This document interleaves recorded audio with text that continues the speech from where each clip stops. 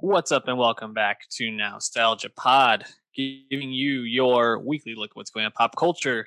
My name is Pat Sheehan, joined by my trusty co-host Dave Martin Swagger. Dave, fresh off our Drake rankings, how you feeling about those? Good, feeling good. Still no closer to certified lover boy, so the wait continues there. But Yeah, those rankings are out there for those who seek them. YouTube.com/nostalgiapod. I was thinking about it, and we didn't mention this last week, but like 3 weeks from now will be the 3 year anniversary of Scorpion. Is that right? Maybe 2 years 3 years, since Scorpion. 2018. So maybe there will be a anniversary drop for Certified Lover Boy same Oh, weekend. Who knows? We'll see. huh. But anyways, Interesting. if you didn't check it out, as I think they just mentioned, youtube.com/nostalgiapod and soundcloud.com/nostalgiapod is the best way to listen to that podcast. And we have a jam-packed one this week because nature and pop culture seems to be healing a little bit as we got in some TV shows, quite a bit of music, some movies. We're not going to get to everything that's dropped in the last 2 weeks today. We'll be catching up a little bit more next week, but have a pretty jam-packed show. We're going to start right at the top with some culture news. Big purchase announced this past week where Jeff Bezos dropped in the bag, acquiring MGM, which had been shopped for a while, for $8.45 billion. Dave, I mean, holy shit! MGM getting that at this point seems kind of crazy, especially knowing that they had been shopped a bit. What was your reaction to this news? Yeah, well, because we had within a week prior, we had gotten word that Amazon was in talks. Then it seemed to close pretty soon after that. Um, yeah, in one hand, I think it makes sense on Amazon's angle, but I think a lot of people, relatively speaking, are a little struck by like the dollar amount, as it were, because you just think about like other acquisitions. Like this comes down as Amazon's second uh, priciest acquisition after Whole Foods, meaning it's substantially more expensive than what they paid for Twitch, for example. This is more than double what Disney paid for Lucasfilm almost 10 years ago now. Like Crazy. the numbers are going up. We were Yep. pumping those numbers up, as McConaughey would say. And in the case of an Apple or an Amazon, the numbers really do not matter because these companies have tens of billions of dollars of straight cash just on hand, Mhm. ready to be spent. So, yeah, MGM getting out of the game. Usually we talk about consolidation in terms of how it affects the streaming wars. We're never like super jazzed about that sort of thing because it's going to mean layoffs. It's going to mean just less jobs out there and stuff. But in the case of MGM has not exactly been a big driver of box office year to year. Apart from a few of their Nope. franchises and a few other small films they'll make every year, they're not the biggest player. So them getting sold at the end of the day, it's probably not that big a deal because it was going to happen eventually. We Hmm. talked when Warner and Discovery just did their merger or planned merger that the smaller fish uniting would probably be more desirable than Apple and Amazon just dropping all these bags. But in the case of MGM, I feel like them going to unite with like AMC or Viacom CBS, like I don't think it moves the needle for those smaller companies anyway if that was to happen. And in the case of Amazon, yeah, it probably doesn't move the needle super strongly for them either, but they can afford to do it with really no risk at all. So it's it just had to happen, I guess. Like you Yeah, said, it's been not for sale for a while. You've had basically everyone has sniffed around MGM at one point or another in the last 10 years. yeah. It's just kind of crazy to think about. Like you said, Lucasfilm was right around 4 billion. I think Marvel was also right around that number. So Disney, which acquired Star Wars and Marvel, two of the most lucrative, Right. IP streams out there, for the same price as this. And what is Amazon really getting? Bond, obviously, but even with Bond, there's stipulations to that where I believe the creators of it get to still decide when the movies come out. Yeah, the Broccoli family has a controlling interest in the, Right. I think all rights regarding producing stuff based off That's James right. Bond. They've previously nixed television show attempts in the past. They're family of producers, I think, that were associated with Bond's original incarnations. But and that's actually why I was kind of happy to see this, because like, oh well, the Broccoli family will ensure that No Time to Die, Mhm. of course, but also future James Bond films will continue to release in theaters and not just get dropped in Amazon Prime. So like my Right. biggest concerns are probably not any anywhere remotely possible, right? And in Yeah. the case of the Broccoli family, why on earth would they ever sell these rights to Amazon? Mhm. It's the same way like Sony will never sell Spider-Man film rights to Marvel, because there's no reason to cut off the never-ending supply of future money, right? So Yep. Bond in the theaters is safe, so I'm all cool with that. But you're right, like that's the big jewel here, and there are asterisks associated with what Amazon gets to do with it.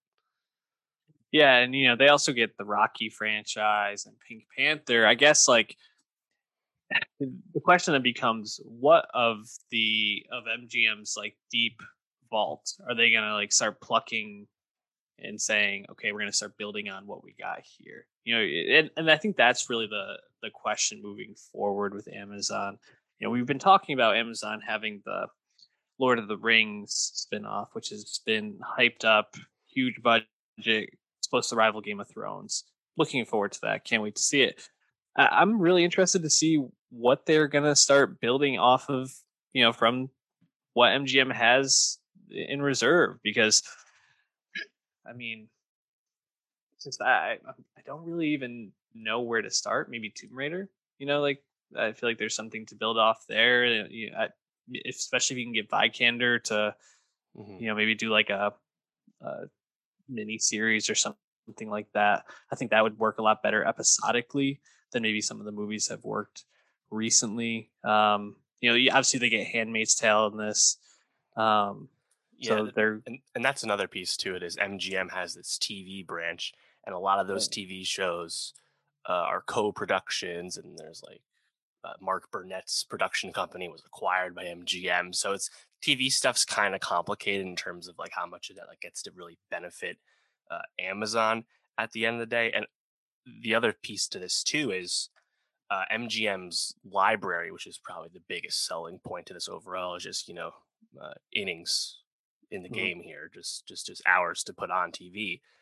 MGM had sold lots of its library, more especially if it's like a more recent variety already. So you're really getting like, I think it's like the pre 1986 is where the cutoff is for this MGM library. And you think about it, think about Amazon, right? Like Amazon's library. Like we don't actually talk about Amazon originals all that often. We're gonna talk about Underground Railroad later today, but other than that, we talked about Fleabag, obviously, of Mhm. course, and we talked about Homecoming, Yep. and that's about it in the past like 2 years as far as TV is concerned. We just talked about Without Remorse, but of course, Without Well, Remorse, the like boys. oh, and The Boys is a great one Yeah. too, yeah. But like Without Remorse, Coming to Mhm. America, all their big movies have been acquisitions. They've largely Yep. struggled to make any dents of movies they've actually financed and not just acquired or purchased from Paramount. So Mhm. I guess this is just another attempt to, you have more things to develop now for yourself. And in the long term, that'll save you money, so you don't have to give Paramount 80 billion bills for Coming to America. Mhm. So it's just one of those places. But again, Amazon can afford to just throw money at the problem, quote unquote, because they're True. Amazon. Yeah. So I found it here. They called out 12 different movie titles, and as things that they might build off of, or at least acknowledge them as Hmm. important pieces in this purchase. And they were 12 Angry Men, Basic Instinct, Creed, and Rocky. Legally Blonde, Moonstruck, Poltergeist, Raging Bull, RoboCop, Silence of the Lambs, Stargate, Thelma and Louise, Tomb Raider, Magnificent Seven, Pink Panther, Thomas Crown Affair, and of course James Bond. Out of Yeah. those, do any of those really excite you as like, oh, I can't wait to see what they do with that?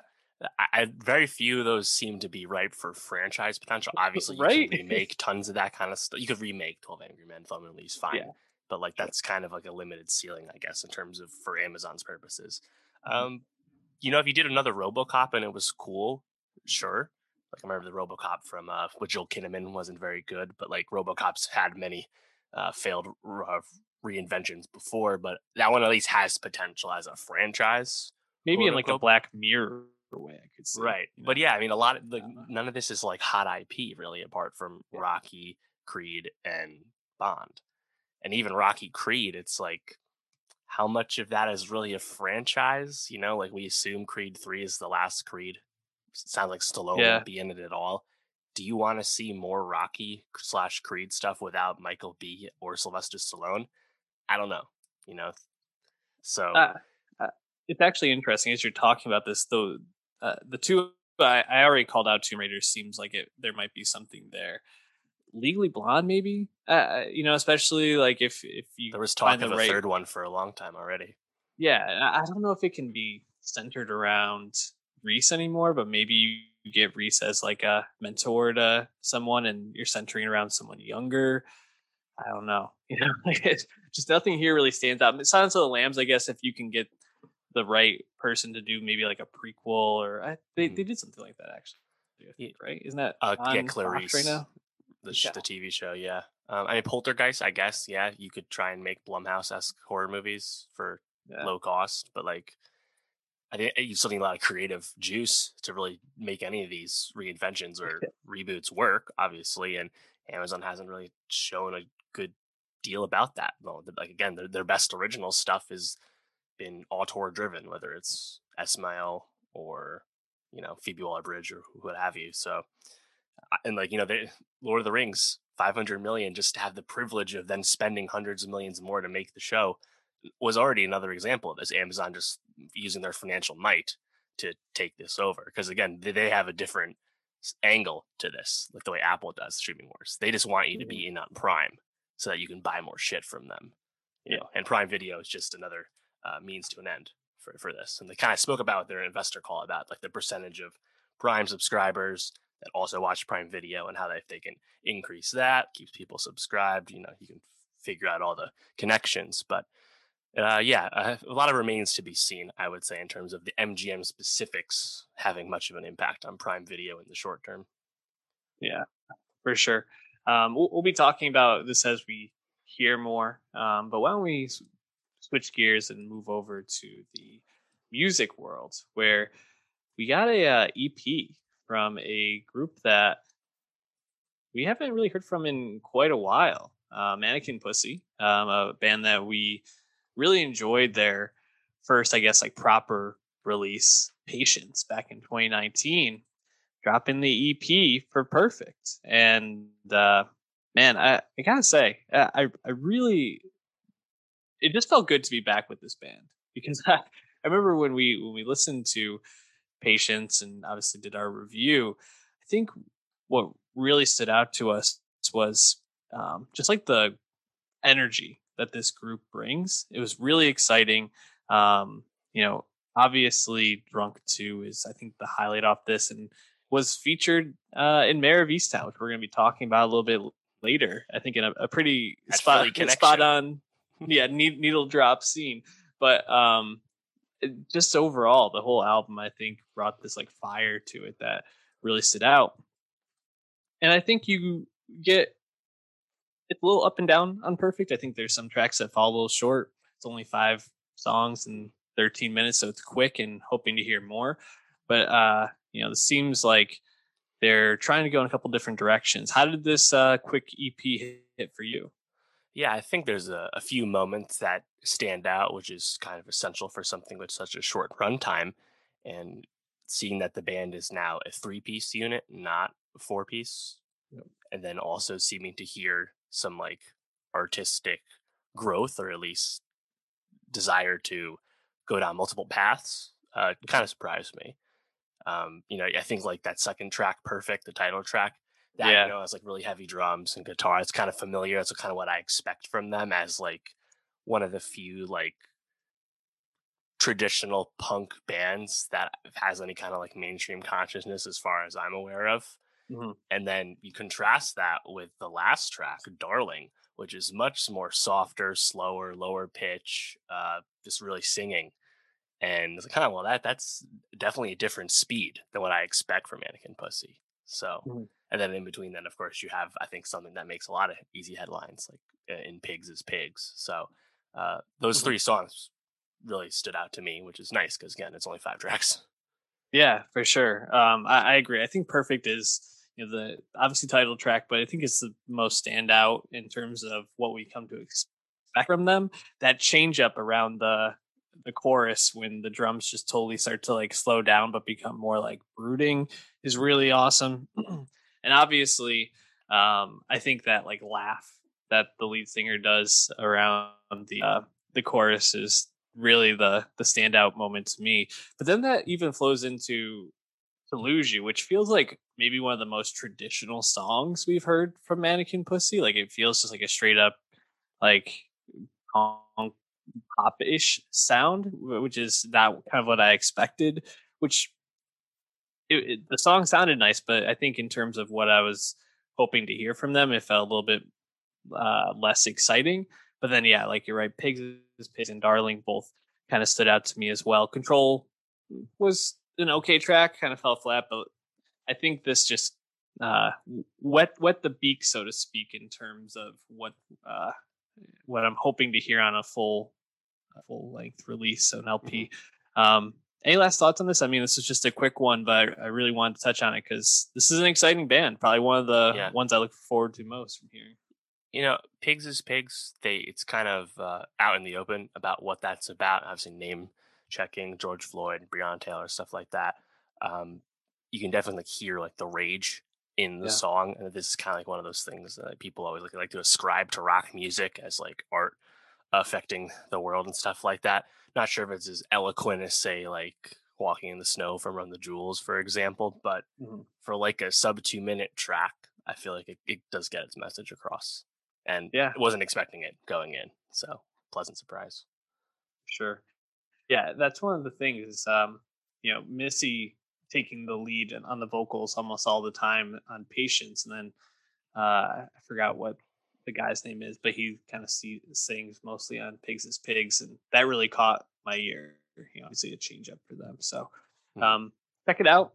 We'll be adding probably one of the tracks to our Nostalgia Best of 2021 playlist, which is in the show notes. But why don't we move forward to another group that I think we both felt really encouraged by their first album, which is Black Midi, dropping Schlagenheim back in 2019 with BM, I think being the clear standout from that to us. But overall, just like this very strange, unique energy and feel, and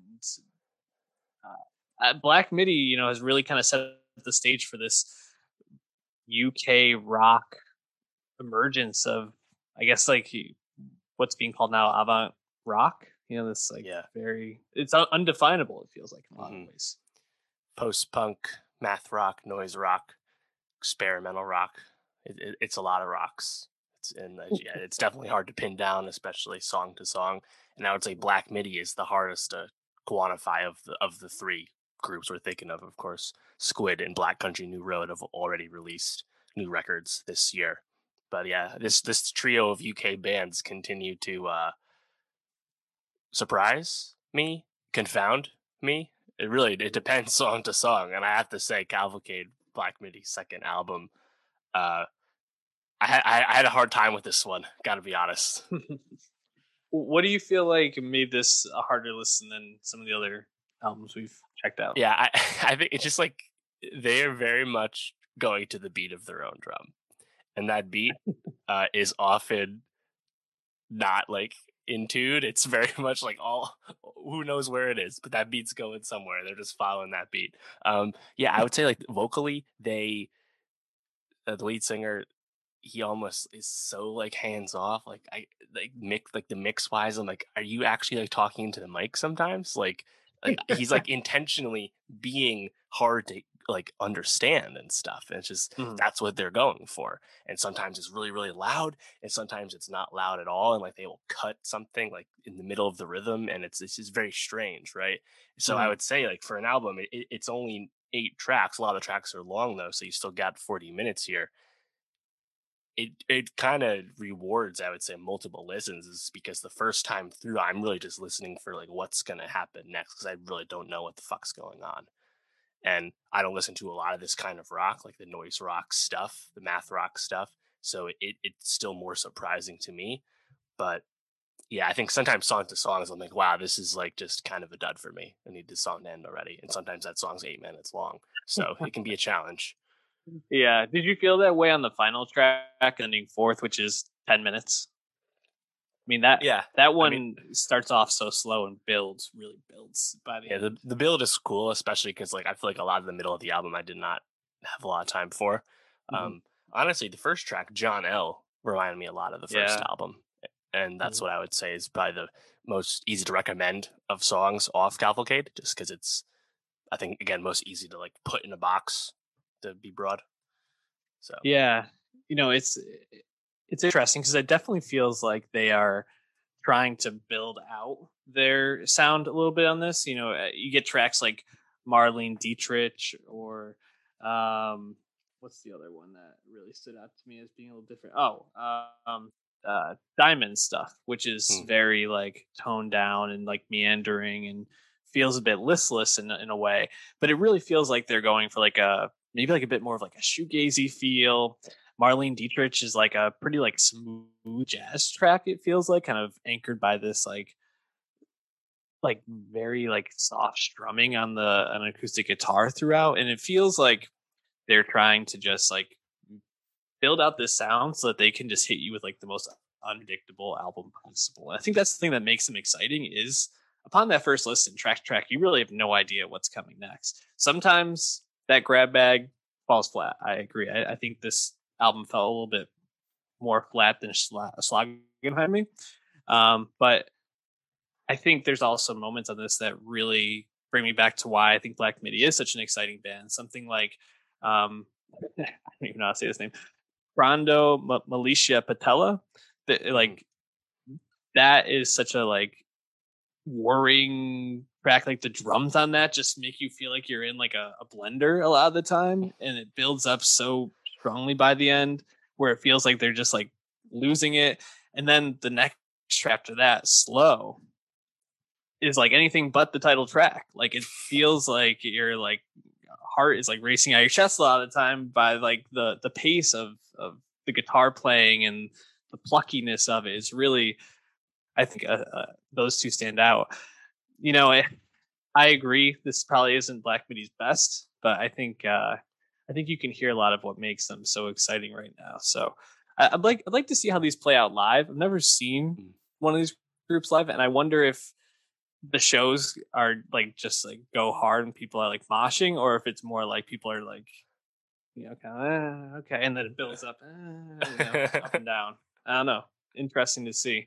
So you didn't really like this one. Are you feeling like this scene might be like hitting its apex? Maybe it's like petering out. I wouldn't say that. I just think they were just a little indulgent this time around.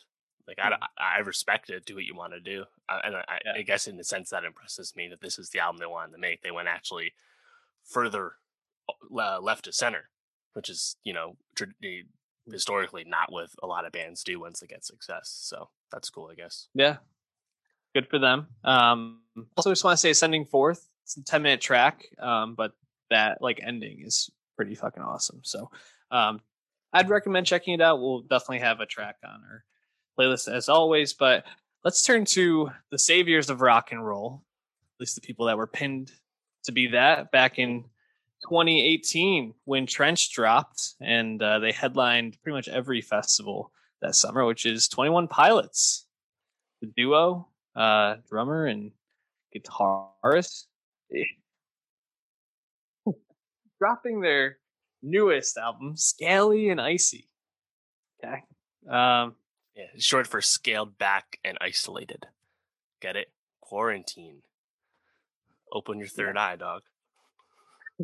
It's it closed because I found this album to be a little bit uninteresting at points.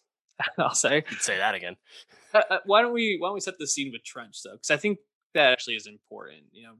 Trench came out and sold a lot, very popular. 21 Pilots was everywhere. But was it a good album? We panned it pretty much from what I remember. Yeah, I mean, there are some moments like My Blood, which I believe was one of the singles, but I think that their like songwriting has been largely exposed, and they certainly didn't try and remedy that this time around. And they seem to just be a victim of their own success. It's kind of funny to think, but Scaled and Icy is technically their sixth album. People kind of forget the two albums before Vessel, but they do exist. And I mean, even before Trench came out, this duo, this band, quote unquote, was the first act in U.S. history to have every song on two separate albums certified gold. Every track on Vessel and Blurry Face, of course. And you look at, just look at their three big hits: Stressed Out, Ride, and then Heathens. Of all songs, Heathens, the song off the Suicide Squad soundtrack. Those are all well over 1 billion streams on Spotify. Stressed Out and Ride, Stressed Out and Heathens. They're both top 100 most streamed songs ever on Spotify. Like, they're like a superstar act, and yet I feel like they've been critically uninteresting for a long time now. And like Scaled and Icy, like I was listening to this, and I was so done with this album by the end. I was like, my God, like they're just so pop now, but it's like not cool. Like it's not cool at all. Yeah, like, there's some moments, but even like I actually have to give them credit for how much of chameleons they've become. Because I used to get like even described as like, oh, like, it's kind of rap and stuff. If you actually like listen to the songs with hip hop cadences, like, a lot of their popular songs, you like read these bars and like they are low key struggle bars. Oh. Like it is not like good rapping, but now they're barely even doing rapping. And I find a lot of the singing even worse. So they're a fascinating group because the success continues to follow them. And I'm having a hard time seeing what people latch on to, because they have differentiated now over the course of 6 albums. And it's like, what is the most appealing stuff? Because they have a very reverent fan base, but I've had a hard time trying to grasp what it is that people are still really invested in. And there has been some backlash to some of these songs, from what I understand, within the fan base. So maybe they can see that, they're going a little elevator music at times. But I'd still like to know exactly what the appeal has been, because I can't place it. It's interesting too, because when I was listening to this, and I ran back a couple parts of it a couple of times, this feels more in line with Vessel than it does with Trench or Blurry Face to me. I think, looking at those 3 songs you mentioned, Stressed Out, Ride, and Heathens, they're all kind of this like chill hop vibe to them, where it's kind of like modern day, like mainstream pop reggae kind of, it's just like not really interesting music, but it's laid back and you can just put it on and it's mindless. And what I think feels more like Vessels, which is actually an album that I think is quite enjoyable, with Shy Away, or sorry, not Shy Away, with Scaled and Icy, is they do these like switch ups, and it's very much just like stealing a lot of like 80s vibe to it. Like I'm pretty sure one of the songs, I think it's The Outside, reminds me of like a very specific 80s song I can't put my finger on. I think it's like Hold Me Now, Hold Me Now. I don't know if you know that song, but right, yeah. It sounds literally just like it. I think they should get royalties for that track, but they really are just like stealing honed back 80s chill hop vibe, and that's the whole thing. And it's the lane that seems to be most successful for them. They do switch up and throw in some rapping here and there. They have some like pretty interesting, if not exciting, I think, switches. I think one of the first tracks, maybe it was Saturday or something like that, maybe, or Choker, maybe. There's like a pretty like distinct like switch at some point, but nothing here is anything that I think is going to like grab new fans. And I don't think it's anything that is really gonna be exciting for old fans. It just feels kind of like, let's get this one out, get back on the touring, have something new to play. And I don't know, it's just weird because who do you like lump them in with? Like, to me, I think about Foster the People. I think about Imagine Dragons. Imagine Dragons is what I had come to. Yeah, and like, which is not a good comparison. You do not want to be compared to them. It's not, but what a lane because Imagine Dragons, for not being a great band either, also does crazy numbers. So Yeah. why switch this up if they're hauling in the dough? Yeah, I guess. Yeah, to clarify, Stressed Out is number 40 and Heathen's number 78 in terms of most streamed songs in Spotify history as of today. So that's hard to argue with, I suppose. Yeah, the songs that stood out to me actually came in succession towards the beginning. They'd be The Outside and Saturday. You know, I think on one of those you get like more of the traditional like hip hop cadence that you expect from Tyler at times. Um, But yeah, I mean, I totally agree. I don't think this is going to wow anyone who is not up on the act at this point. And I don't like, this is not the music that like brings you in. If anything, this is just padding out the set. You know, like this is music that gets licensed, and that's all that happens to it. No one has a lot of passion for it, which is again kind of a weird result from a quarantine album, an album that in general we are nicely removed from the previous effort Trench. Like the next 21 Pilots album was going to be getting attention. It's just kind of weird that this is what they decided to make.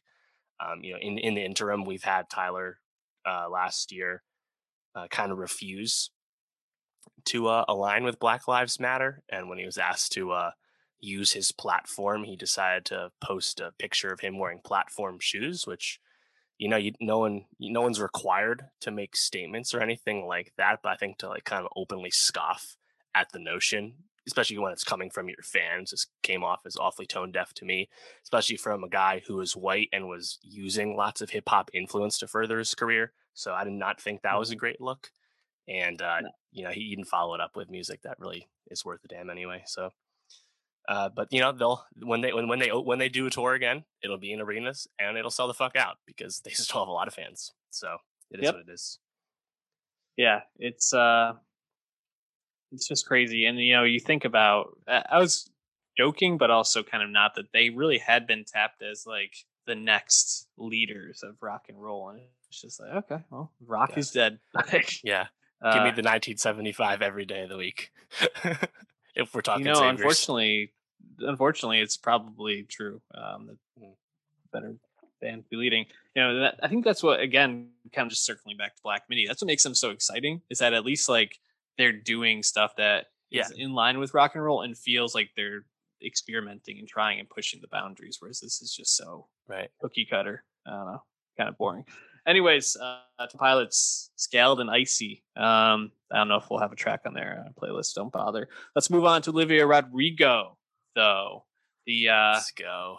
I mean, pop music is alive and well, and Olivia Rodrigo is the torchbearer, man. Because I mean, Taylor Swift might have invented pop music, and Lorde might have perfected it, but Olivia Rodrigo has just elevated it to another sphere, man. This is some fucking banger after banger on this album. Sour, the first album from Olivia Rodrigo, known for being in High School, the musical, whatever the name. High School Musical, the musical, the Disney Plus series about high school kids acting in a High School Musical play at their school, which was, I think, actually kind of a smart way to reboot that IP in a certain sense. So I give him credit for that.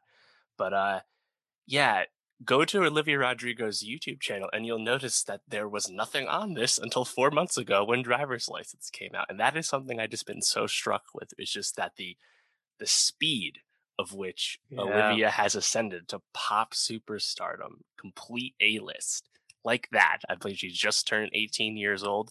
Like you said, she was only known for acting on a show for teens. So like when the whole thing happened with Driver's License, you know, there's the drama behind the scenes with her boyfriend who was a co-star, and the song happens. It's a big thing on TikTok. I'm like, you know what? That's cool. Maybe I'll check out the song eventually. Cause like, I'm not invested in the High School Musical, the musical drama. Like it was not something, you know, on my radar. And then of course not. All of a sudden, Olivia Rodrigo is not only completely accepted by Gen Z, but now she's getting completely embraced by millennials as well and scooped up by Interscope. And now she's a mainstream pop force. And she just set the biggest first week sales for an album of 2021 thus far with Sour, which did over 200,000 first week. And again, I'm just like, fuck, how the hell did this happen? This is crazy. Dave, on Spotify, uh, the top 10 songs on Olivia Rodrigo's page, Sour dropped, what, 2 weeks ago now? Yes. 30 two Fridays ago. 30 million Each listens is the least amount of listens that she has. That's insane. Like, you think about, like, we're just talking about rock bands. Like, if the Killers had an album where their least listened to track was 30 million, that would be the biggest success of their career at this point. And the Killers are probably the most mainstream, down the middle rock band that we have right now. So that's saying something. This is a fucking phenomena. And I think the album actually backs it up for the most part. I think the second half gets a little bit tiresome, a little bit same notey, but man, that first half, all the way up through "Good for You" is like undeniable to me. I'd say. I mean, even now, again, we are over a week removed, a weekend removed from the album drop. She's still occupying 8 of the top 10 spots on the top 50 US chart on Spotify. Of course, she had been occupying all 10 for a while at this point. The scale, again, just really baffles me. "Good for You," which was one of the singles and one of the best songs on the album, set the record for biggest streaming week in Spotify history with over 84.1 million streams, which broke the record she had just set with Driver's License, which again is mind blowing because no one was like ready for Driver's License to drop and excited to stream it a shit ton. It's crazy, dude. But yeah, I think for a debut album for someone who was not a full-time artist until the past few months, it's way better than it had any right to be. And I don't know how you can really be critical. Like, obviously, I have things to quibble about.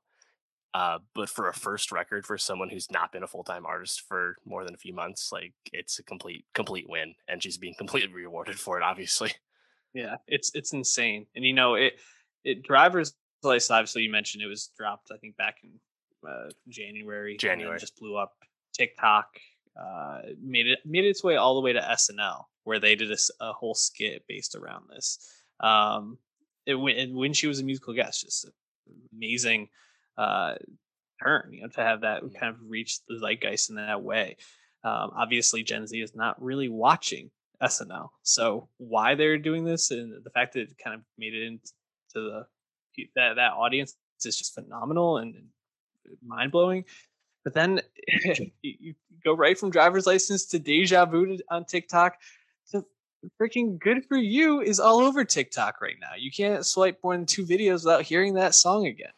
It's insane how poppy this album is, to the point where it literally is just setting trends every other week on the most popular social media platform that we have right now.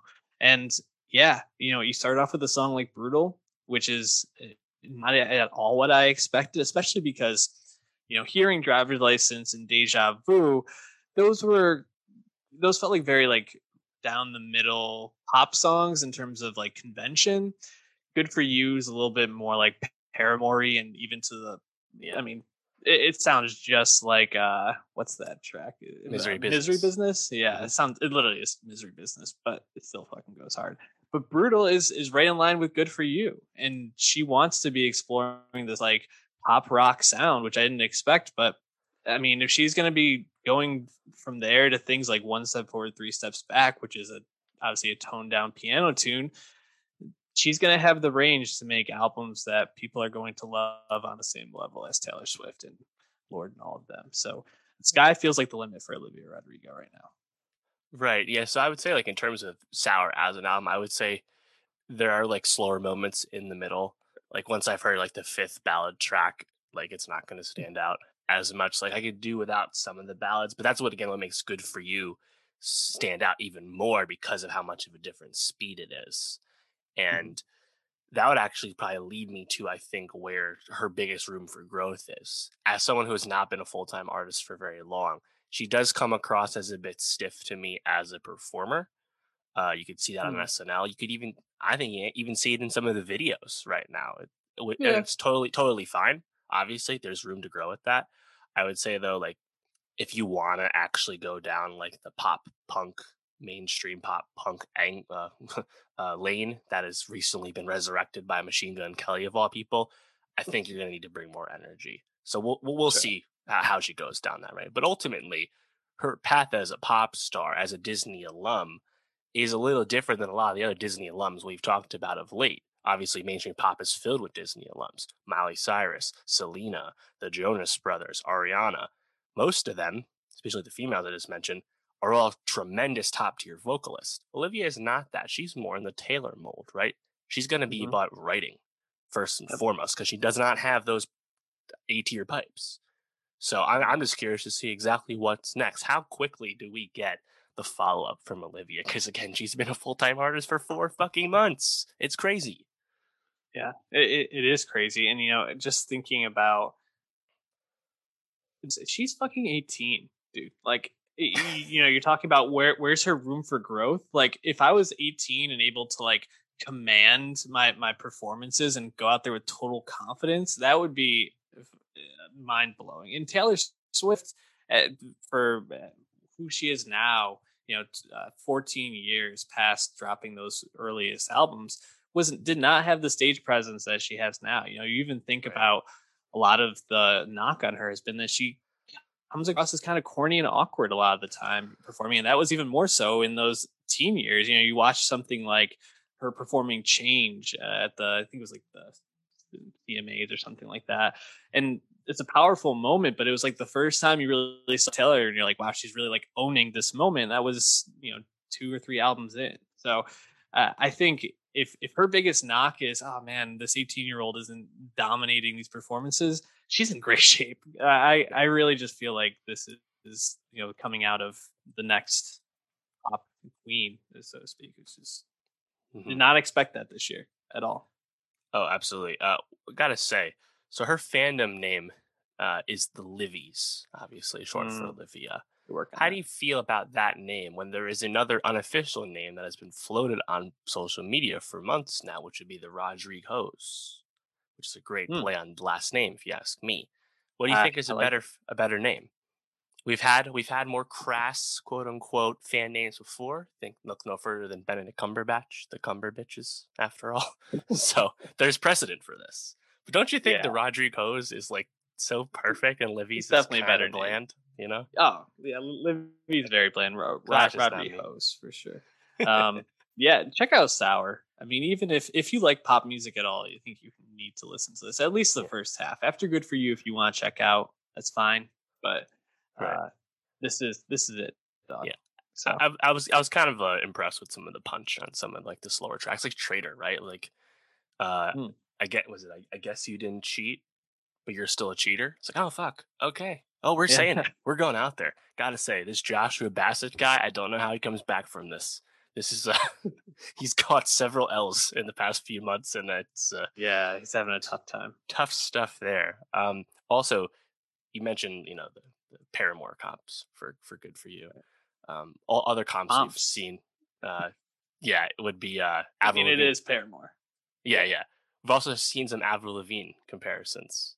Uh, point notes. And I gotta say, the streets are talking. Avril Lavigne comeback is coming, and that's exciting to me. So Dave, maybe don't make me go down this road that Avril Lavigne is not actually the Avril Lavigne that we know, and that whole conspiracy theory is, it's a real rabbit hole for me. leave us a So comment below if you think Avril Lavigne is still kicking and ready to come back and maybe collab with Olivia Rodrigo one day. YouTube.com/nostalgia pod. Avril Lavigne, I think I might be misremembering this, but I'm pretty sure she has some like really interesting credits in terms of like songwriting in Hmm. her career post like her like pop star days. So definitely I think worth checking out. And yeah, also let us know what you think about the fan names, because we're Hmm. either a Livy or a Rodrigo. Just let us know what we need to call ourselves moving forward. Favorite track off this? It's got to be good for you. Like Yeah, it's a it's the fucking standout. slap, dude. It's really good. I I would really say love that. Deja Vu though. Yeah, yeah, I do too. Good for you. I would say like the light pop punk comparisons there, but like I like how she switches up her delivery on that song, like the what the fuck is up with that part where it's like kind of an Mhm. acoustic few seconds. Like there's some really nice touches on that song. And like I said, I thought Traitor stood out to me. I think Deja Vu's also a dynamite single. It's tough to listen to some of the other ballads after you hear something like Driver's License because it's just really hard to compare. And in Yeah. general, lyrically, it's a bit of a one note album, but that's okay because she just turned 18. She has very little, I think, life experience of which to base a album that is supposed to be lyrical about. So I'm not really concerned about that. I've seen that like as a talking point. It's like, oh, Olivia, she's just so sad and we know it's gonna be okay. It's like, yeah, no fucking kidding. But like just let her make the songs. It's fine. Like there was a great Yeah. tweet. It's like, what, you wanted to write about the Civil War or something? Like no, this is the music she's gonna make because she's a kid, and that's fine. And it's quite impressive for, again, all the reasons we've stated. So good stuff. One surprising moment was she put the clean version of Driver's License on this album, obviously making it friendly for a younger fan base. But Olivia, just I need more edge. Yeah, I need more edge. that's kind of a weird choice to me. I didn't realize that because the explicit version of Driver's License has 802 million streams, so she didn't really seem to care until recently, I guess. maybe I just misheard it. I don't know. Maybe I thought there was. No, it says like explicit right here. Like that. Yeah. Is it explicit? Oh, yeah. okay. Uh-huh. Yeah. Not all the songs are explicit, but some of them are. I need more. I think the moments when she does curse actually like land because she doesn't do it all that often. So yeah. All right. Well, nothing but good things to say right now. Why don't we move forward to the world of TV, where Master of None dropped Master of None Moments in Love, their third season, which focuses on Lena Waithe's Denise and her love story. 5 episodes, some hour long, some 25, 30 minutes, which I really appreciated. You don't need to build out any more time on this, especially because I think, just to kind of get this critique out there, while this is I think a story that is rewarded through the 5 episodes and especially builds up in the last 2, I think, really well. There's a lot of time when we're just watching these people do stuff, and I could have used to cut down maybe a little bit more on that. But I think the story to talk about, or to start with here, is after Master of None season 2, we weren't really sure when the show was coming back, and then Aziz obviously had accusations of sexual misconduct, sexual assault. Took some time away, came back with a stand-up special on Netflix. Now he's back with Master of None, but only is in 2 episodes, or short stays on the show, and he's mostly behind the scenes. How did you feel about Aziz's lack of presence in Master of None season 3? Yeah, I think it stands out because it actually came across as quite intentional to me, but I think the meta reasons make sense. Like you said, Aziz, he directed all these episodes. He co-wrote all these episodes with Lena Waithe. He had previously directed some of season 2. And of course, he's a producer and a co-creator of the show. But where they have Dev's character go in season 3, and you get all this information really in the first episode, kind of made sense as like an analog for how Aziz has been moving since everything with his controversy happened. And I kind of appreciate like that choice, because having Aziz decide to give all the limelight to Lena Waithe and a story about 2 gay black characters, female characters, it's like, like you didn't have to do this at all, honestly. Like Netflix was very happy to have you be the lead in a proper season 3, but it comes off as kind of intentional, and I do respect that. Now, Moments in Love, this Master of None season 3, definitely is different vibe-wise to the first 2 seasons. That's abundantly obvious. And I think everyone's mileage might vary about what they like and don't like about those changes and change of speed. But I did like, I guess, how it ended up being handled. The fact that Aziz is largely absent on screen. Yeah. I thought that was handled well too, and I think the moments when he comes in, they do add something. but I think it, especially in the first episode, it's a little bit distracting, because obviously he's not with Francesca, which was a major cliffhanger from season two, and it's used to pretty much highlight, uh, or I guess like it'd be a precursor to the downfall of this relationship, between Lena Waithe and Naomi Aki, in the show. And while I really appreciate Aziz wanting to take a step back, I think some people might come at him and say, you're kind of just dodging this. You're kind of taking the easy way out by not having to like expose yourself to the criticism. There's really, for some people, there's going to be a no win for Aziz on this, and he probably knows that. I think Yeah. it's a fine decision. Um, At the but end of the day, I think, yeah, I would say that he more openly grappled with it on his comeback Yeah. special right now from 2 years ago. So I'd say at that point, he doesn't like need to feel the. I don't think he should feel the need to like having to openly reckon again. He's definitely carried Yeah. himself in a much more respectful and open, and I feel like inward looking way than say someone like Louis C.K. has, for example. So if people don't want to watch Aziz anymore, that's completely fine and up to them. But I don't think he needs to act that way. But then again, he chose to, so that's fine. Yeah. But yeah, it's a change. It's a difference.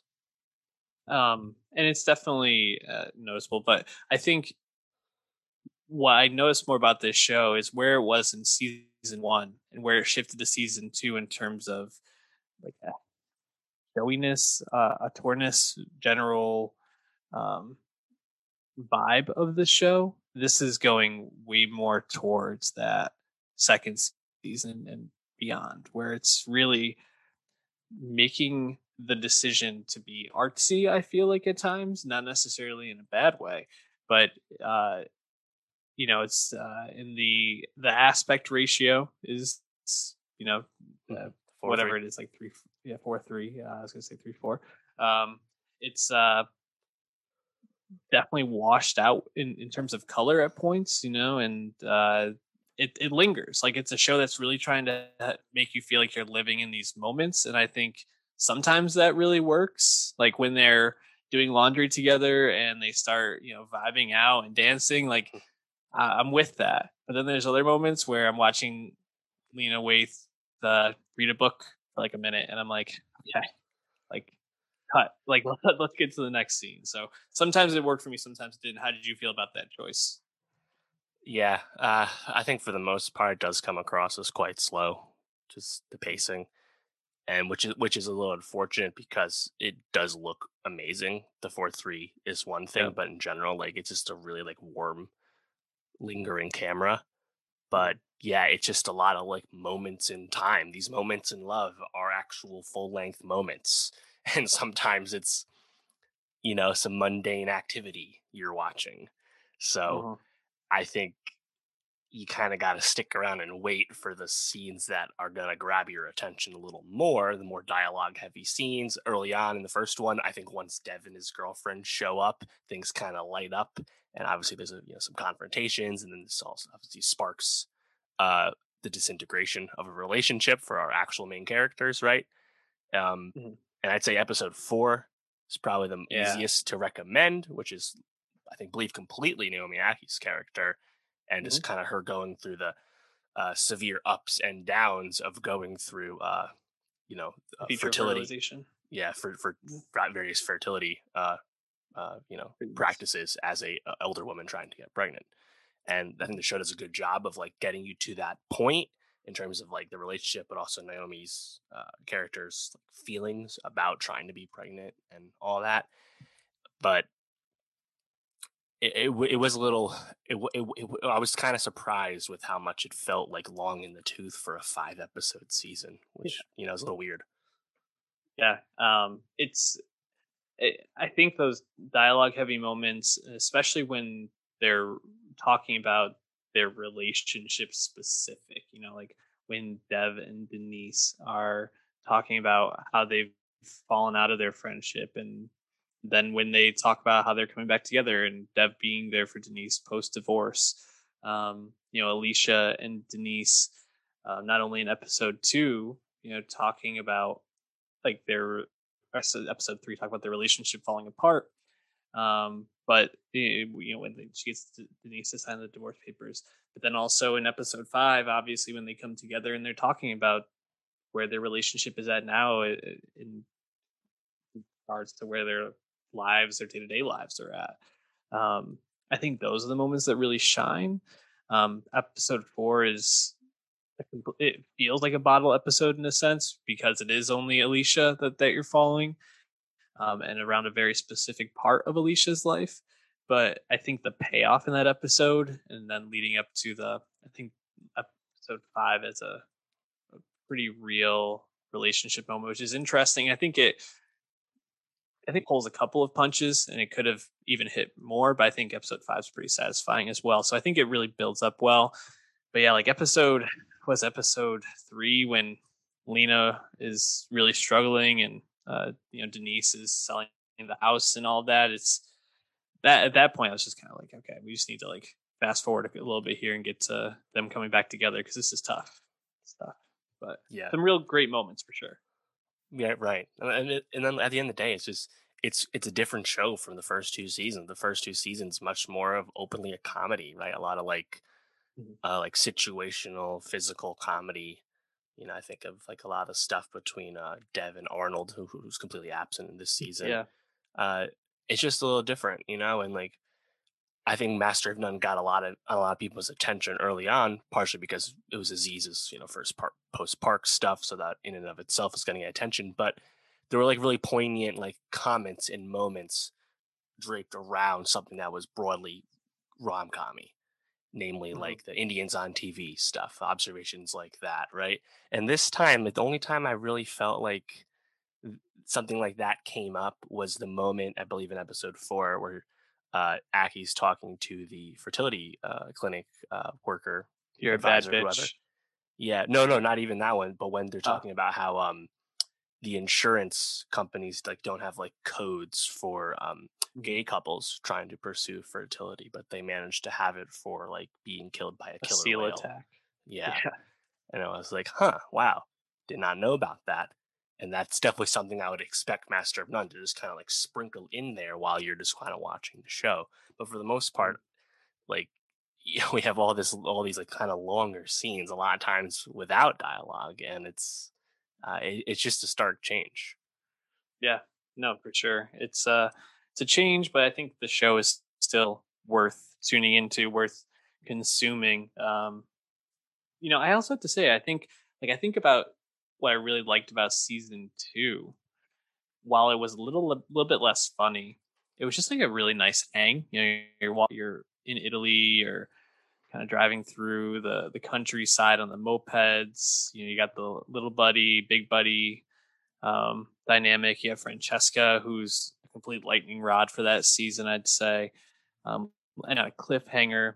This was a very like succinct story that was told in kind of these like, I don't know, like I guess like real lived in experiences that were hit and miss. And um, I think it just like felt like it lost something from season 2. Obviously, going for something different, so Hmm. it makes sense. But just a bit of a disappointment, I'd say, for me. Yeah, I agree. Why don't we move on to Mayor of Easttown, which wrapped up last night.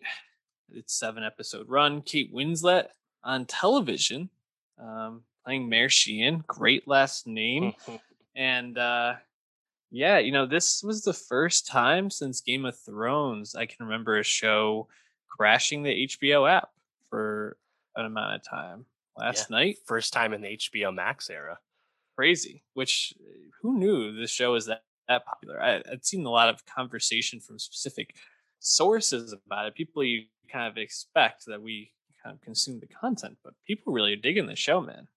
And did you feel like it was justified? Yeah, I was quite invested. I was very excited about the finale. I really enjoyed watching the show. I thought it was another great example of a week to week success story by HBO. It was great that the show was stretched out the way it was for 7 weeks, and overall I think it's quite satisfying. We had talked after seeing the first episode about potential reservations about whether the show would end up delivering, because we could tell right off the jump, of course, ending with a dead girl in a stream. It's like, seems like we're not in the best part of town. And a lot of these characters seem to be not having the best of time at home. So will this show be uh, fun to engage with, despite the darkness? And I think for the most part, it certainly was. And that's good. I quite enjoyed it. Yeah. This was the first show in a while where I can remember wanting to watch week to week, not wanting to play catch up or being content with like doing like a 3 episode binge. Like I wanted to see what was going to happen. I wanted to see how the murder mystery was going to kind of take a twist. And I think if there's one critique I will have is that I definitely became, I think, a little bit more invested in the whodunit of it all rather than the investment in like the character growth, which this I think the story was trying to balance a bit, and I think did pretty well. Like you get some really satisfying emotional moments in the last couple of episodes, whether it's Mare and Siobhan kind of having their like mother daughter moment finally, Mare and her mom having their mother daughter moment, Mare, um, with forgetting the name, but the name of the mom whose daughter was Yeah. kidnapped and held Lori, hostage. wasn't Why it? can't I? No, Lori was the best friend whose son killed. Sorry, spoiler alerts. Son was Yeah, murderer. I forgot But, some of the names, but but yeah, you get some of those. You get kind of the growth of Mare. I guess even Mare with Guy Pearce. Like Richard. which seemed like a really nice moment. So there is some, I think, like nice character storytelling, but I just became way more invested in like, all right, what actually happened here, and it was fun theorizing about it. And I think the fact that the show is able to kind of do both those things well, maybe one more better than the other, is really impressive. Um, what were like the moments from the season that stood out to you most? That's a good one. Because yeah, it's a show that I think the reason it's so successful is because it feels so lived in as a place, Easttown as a place, Yeah. and it's a community that makes sense. And even though it's quite the rich cast of characters, I think it really all comes to a head in a really nice way. Um, but the appeal for, I think, a lot of people ultimately is that it's still a crime show, and you're watching Mare solve the case. And in general, I thought that was just really well done, especially once you get Evan Peters' character, detective, was it Colin? Zabel shows up. Evan Peters, always is a fan of Evan Peters, but he's quite tremendous in this role, I have to say. A nice foil of sorts for Mare. And I think everything kind of leading up through his piece on the show obviously leads up to like the solving of one piece of the crime story, and then his death as a result. I think everything involving that was great. Like I love the moment when they're like trying to find the bullets, and Mare like finds them in the tree after hours and hours, right? Like the scene where he's drunk in the bar. All the stuff between those two characters I thought really landed. Mm-hmm. Yeah, I agree. I think Zabel and his death were like that. Was episode 5 was one of my favorites because not only do you finally get like him and Mare kind of coming to grips about how they're so different as detectives. Zabel is this person that supposedly solved this murder no one else could figure out, but it turns out he didn't actually figure it out. And that's why he's able to not be as consumed as Mare is, where Mare just throws herself into these things because it's all she has at this point, and it feels like this is the only thing that really gives her a sense of like satisfaction and fulfillment in her life, based post her the traumas her and her family have experienced. And I thought that was just a really wonderful moment. You get obviously the kiss between them, which I wasn't really like invested in like a love story between them. I like that I could have done without that.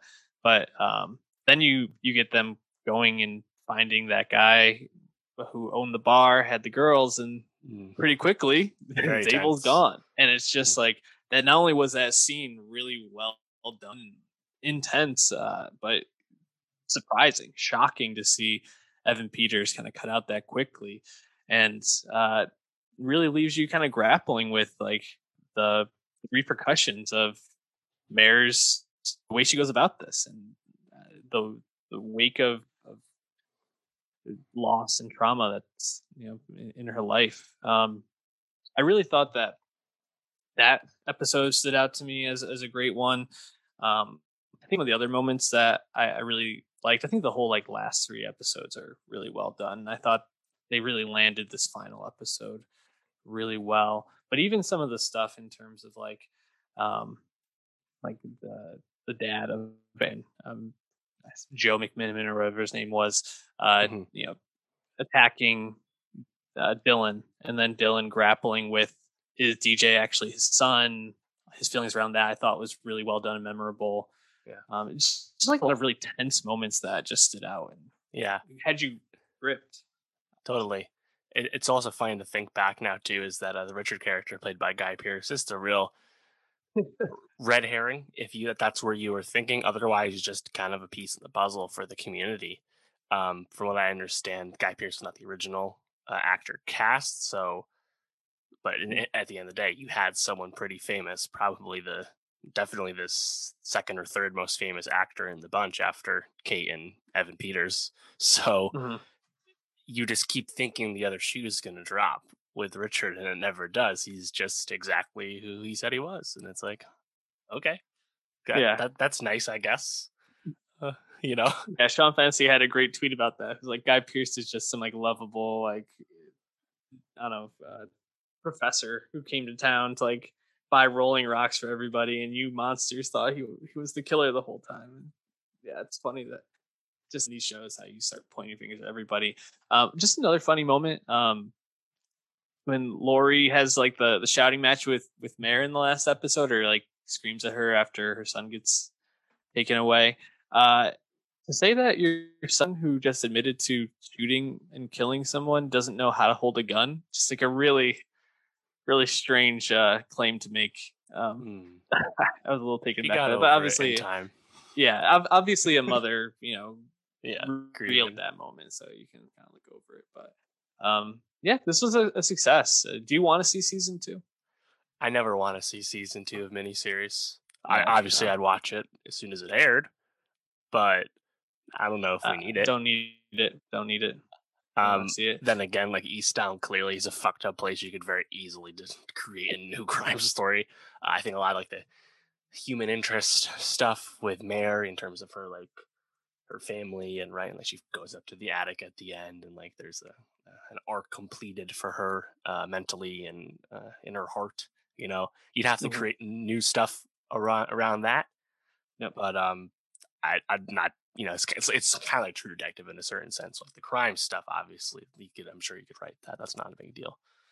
Yeah. But yeah, don't need it. I don't want to see it, but if Kate Winslet wants to come back and do more TV, who am I to tell her no? Why don't we move on to Amazon, which we started the show talking about, and one of their few original series that we are going to acknowledge, which is the Underground Railroad. Based off of the novel by Colson Whitehead, you got Barry Jenkins creating and directing this, which is just really exciting. Seeing Barry Jenkins coming to television and telling this story.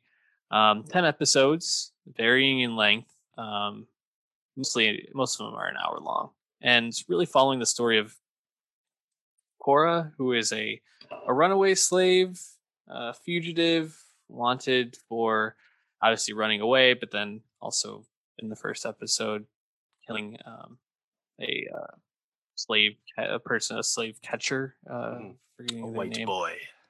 Yeah, and kind of the stories that come about from that, and it's surreal and a fantasy in some way. The Underground Railroad in this is actually a railroad and not just like a network of people and houses, but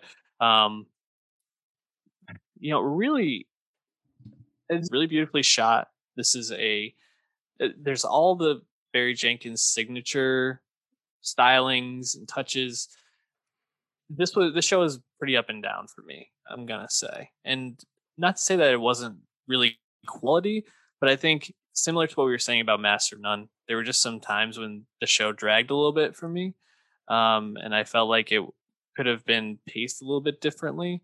But overall, I felt like the stories and the payoff and the moments Hmm. were just fantastic. And to see Barry Jenkins making television is just amazing viewing. What did you Right. think of it?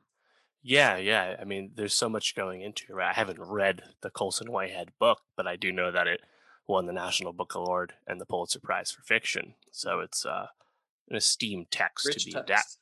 Yeah. adapting. And then not only do you have Barry Jenkins making something for TV and Amazon, but you have him bringing back James Laxton as a cinematographer and Nicholas Bertel as his composers. Of course, they had both worked with him on his last two films, Moonlight and If Beale Street Could Talk.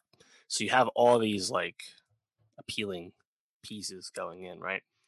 And at the end of the day, it's a challenging watch. It is not an easy sit because of its subject matter. I think that's kind of obvious, but the show um, doesn't shy away from the No. darkness, from the evil that is, of this time.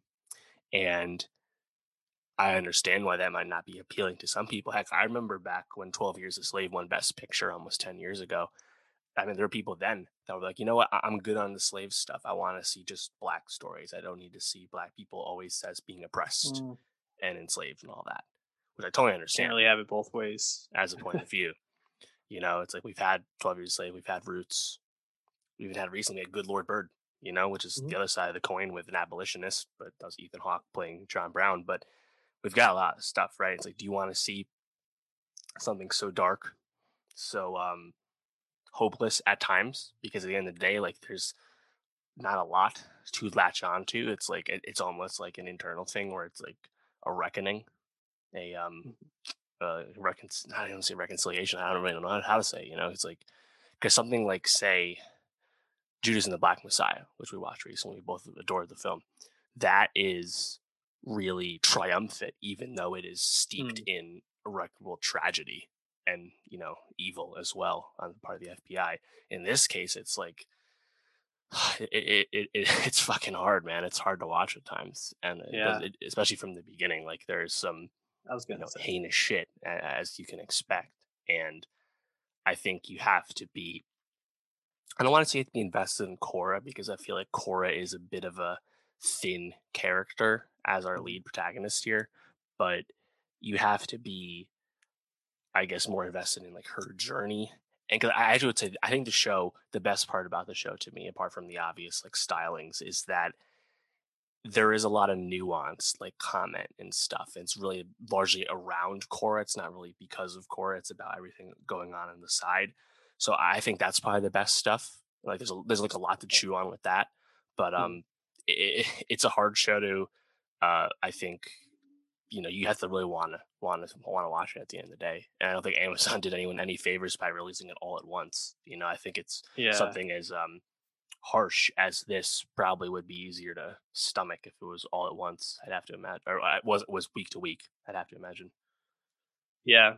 I mean, right from the first episode, to your point, you see a person, a slave, get uh, put like lit on fire Hmm. for running away, and it's not like you see the fire go up and they cut. Like you hear the screams, you see the reactions, you watch for about a minute as this person is just being flamed to death, and it really sets the tone, I think, for the brutality. And Barry Jenkins, one of the reasons he's a great filmmaker is he makes you experience what these people experience. Like he really puts you in these worlds, and I don't want him to change his style on that, but it does. It's hard to watch sometimes.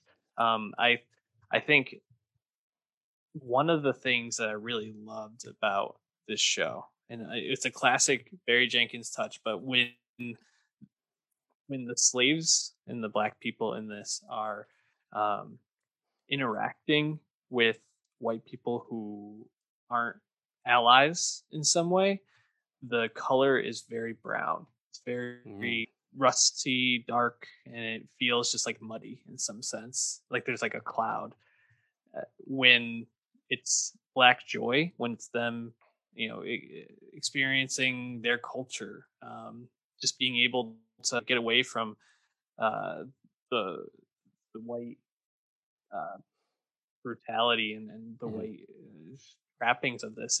It's so bright and multicolored and technicolored. You think about when they're in Indiana and they're having that Mm. celebration where they're like husking corn and like all Yeah, that. the It's winery, the right? yeah, the suits are so extravagant and so bright, and Hmm. it's like the greens really pop off the screen. I just was like, this is really Barry Jenkins, I think, where he really shines the most, like making you see, like truly, like the heaviness of this world, just in terms of how you visualize it. I thought that was really well done, and all the stuff with Ridgeway. I mean, even his like backstory, it's like very dark. Like Yeah. sometimes I had to like turn the brightness up because it was like I don't even know what I'm watching right now. Mm. It's all shadowy.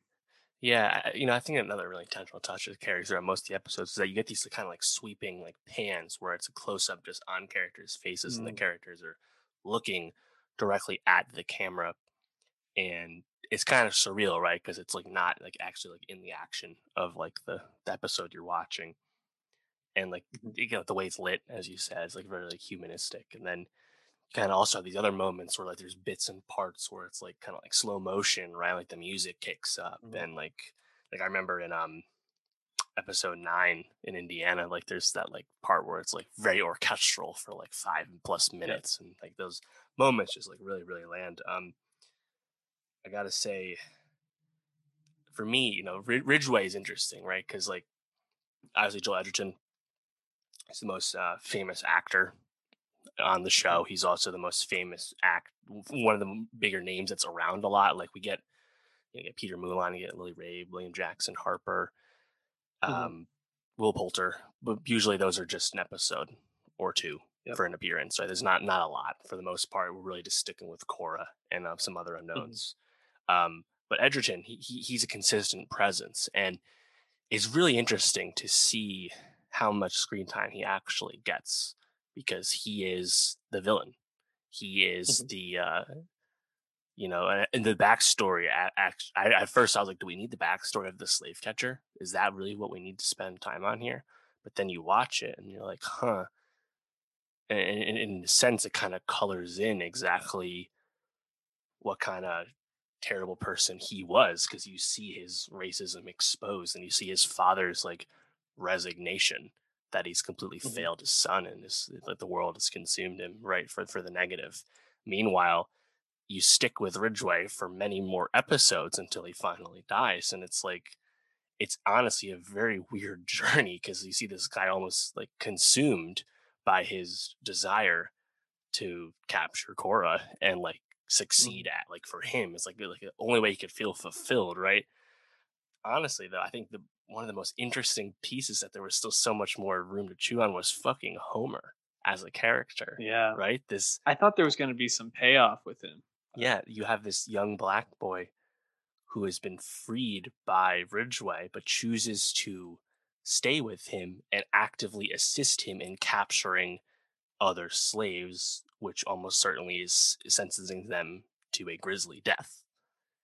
And Mhm. like what kind of psyche Homer has, I think is really interesting because again, like there's so much more nuance like on this show, right? And it's like the black person aiding the oppression of other black people is a common theme with these kind of Mhm. stories, right? Like whether it's like an overseer character on the plantation, but I think Homer was so fascinating, and we really don't see it delved into it. I don't know if that's just the product of where the book chooses to focus or not. I haven't read the book, but I thought there was a lot more potential with that easily.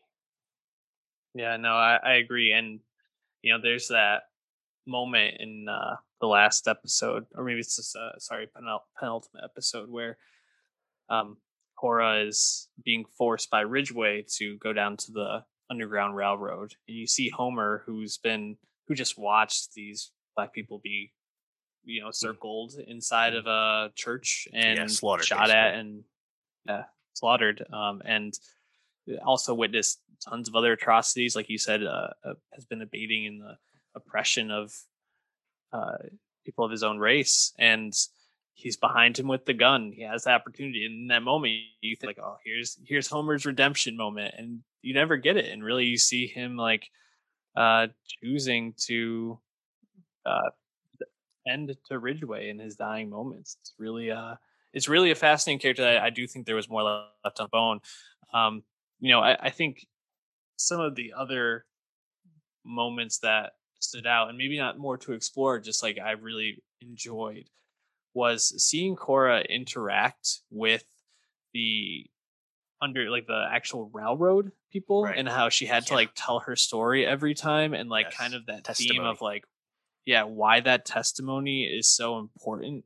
And I think like just some of those themes really stood out to me, like the theme of Black people telling their story in order to like propel their culture forward, since it was being stolen from them all the time, and this is a lot of times what they had, that couldn't be taken away from them. I thought that was something that really stood out and was really well done, and hammered home. I think we kind of touched on this, but like the effect of trauma on these people, you see it with Cora, especially when she's like being boarded by O'Shea Jackson there. Not O'Shea Jackson, I'm sorry. William Jackson Harper. Yeah, I was gonna say O.J. Jackson. That would have been Yeah. cool. No, wait, when you see William Jackson Harper like courting her, and she's like unable to like really like allow herself to be cared for, and to like really like trust him, because of Yeah. all the time she's had other people obviously Mhm. turn on her, give her up. It just is really well done in that sense, and it just really left me thinking about how much uh the current cultural climate is impacted by these times. And people think like, oh well, that was so long ago. You hear a lot of times like people talk about, well, I didn't do this, like I wasn't part of that problem, I didn't Mhm. have slaves. It's like, well, but this is like the generational trauma effect, and I think Barry Jenkins gets that across pretty well, and hammers that home in the final episode when you kind of get the reveal of the mystery of Cora's mother, Yeah. that Right. she Mabel. didn't actually escape. She died in that trench, or not trench, Swamp. swamp pond, whatever that was. Yeah. Right. Yeah. I think another thing that stood out to me was once Cora is on her way to Indiana, and then she gets to Indiana. Like there's kind of like a tonal shift for a bit. Like the tension of like the chase versus the escape is Mm. largely paused. And as you said, William Jackson Harper's character Royal is like trying to get her to ease up a little bit, and then eventually courting her. And we're learning more about Mhm. this winery Black community in Indiana. But yet the tension for the audience is like still there, because like you just have a feeling the other shoe is going to drop. And I think that's one of the Mhm. toughest things to watch about this show in general, is a lot of times you see just the pure evil about to happen Mhm. before it happens. Like we're watching this posse of white men decide, now you know what, it's too many independent Black people here, we're just going to murder all of them. Like you see it happening before it actually Yeah. happens, right? Just like that once the Cora's plantation owner dies, and the much more deranged, sadistic brother's going to take over, things are going to change for the worse well before it actually happens. And then, of course, we literally see a guy get whipped to death nearly, and then literally burned alive, right? Like you see all this Yep. stuff on like the periphery, and then it actually like comes full force. And as you said, we do not cut away. Um,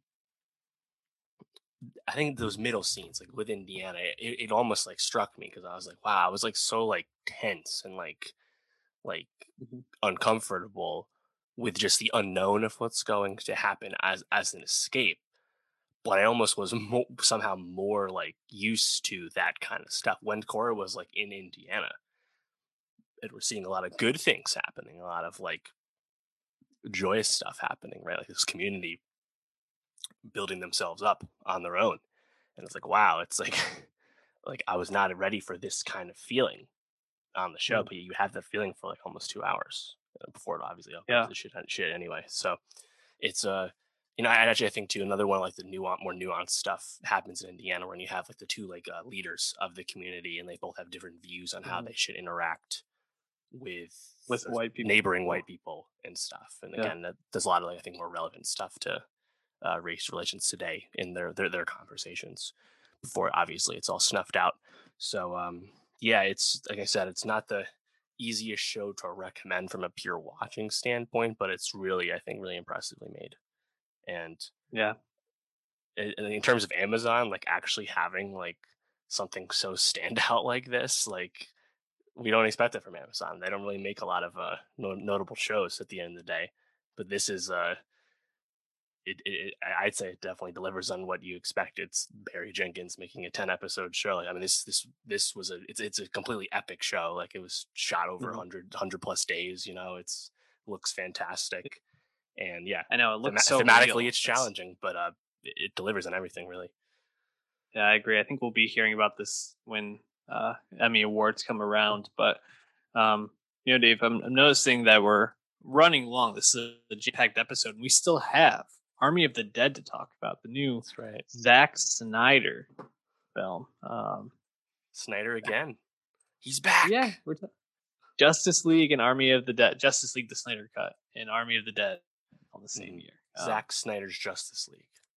What a year. And you know, Army of the Dead, it's long for a movie like this, but I think it's entertaining enough where I'm like, okay, that was pretty good, and it feels like a step in the right direction as Zack Snyder's kind of getting his footing back after taking some time away from movies after some family issues. How did you feel about Army of the Dead, though? Did you like it? Yeah, I was like pleasantly surprised with how watchable it was. Not connected to Snyder's first directorial effort, the Dawn of the Dead remake from the early 2000s, but seemingly the start of a new franchise for Zack Snyder and his wife as well, who is a co-producer. Netflix has a spin-off show in the works, already shot, a prequel show, as well as anime coming. So seems to be a new ground for Zack here as he leaves DC behind. But I was surprised with how entertained I was. I completely agree. It's way too long. And I think if we cut out a few of those B plots, it would actually have been a much more tight. And I definitely think that the movie, partially due to the length and like the excess fat, seems to fizzle out a little bit as it concludes. But I really appreciate the beginning. I think it's really, really fun, the first like hour or so.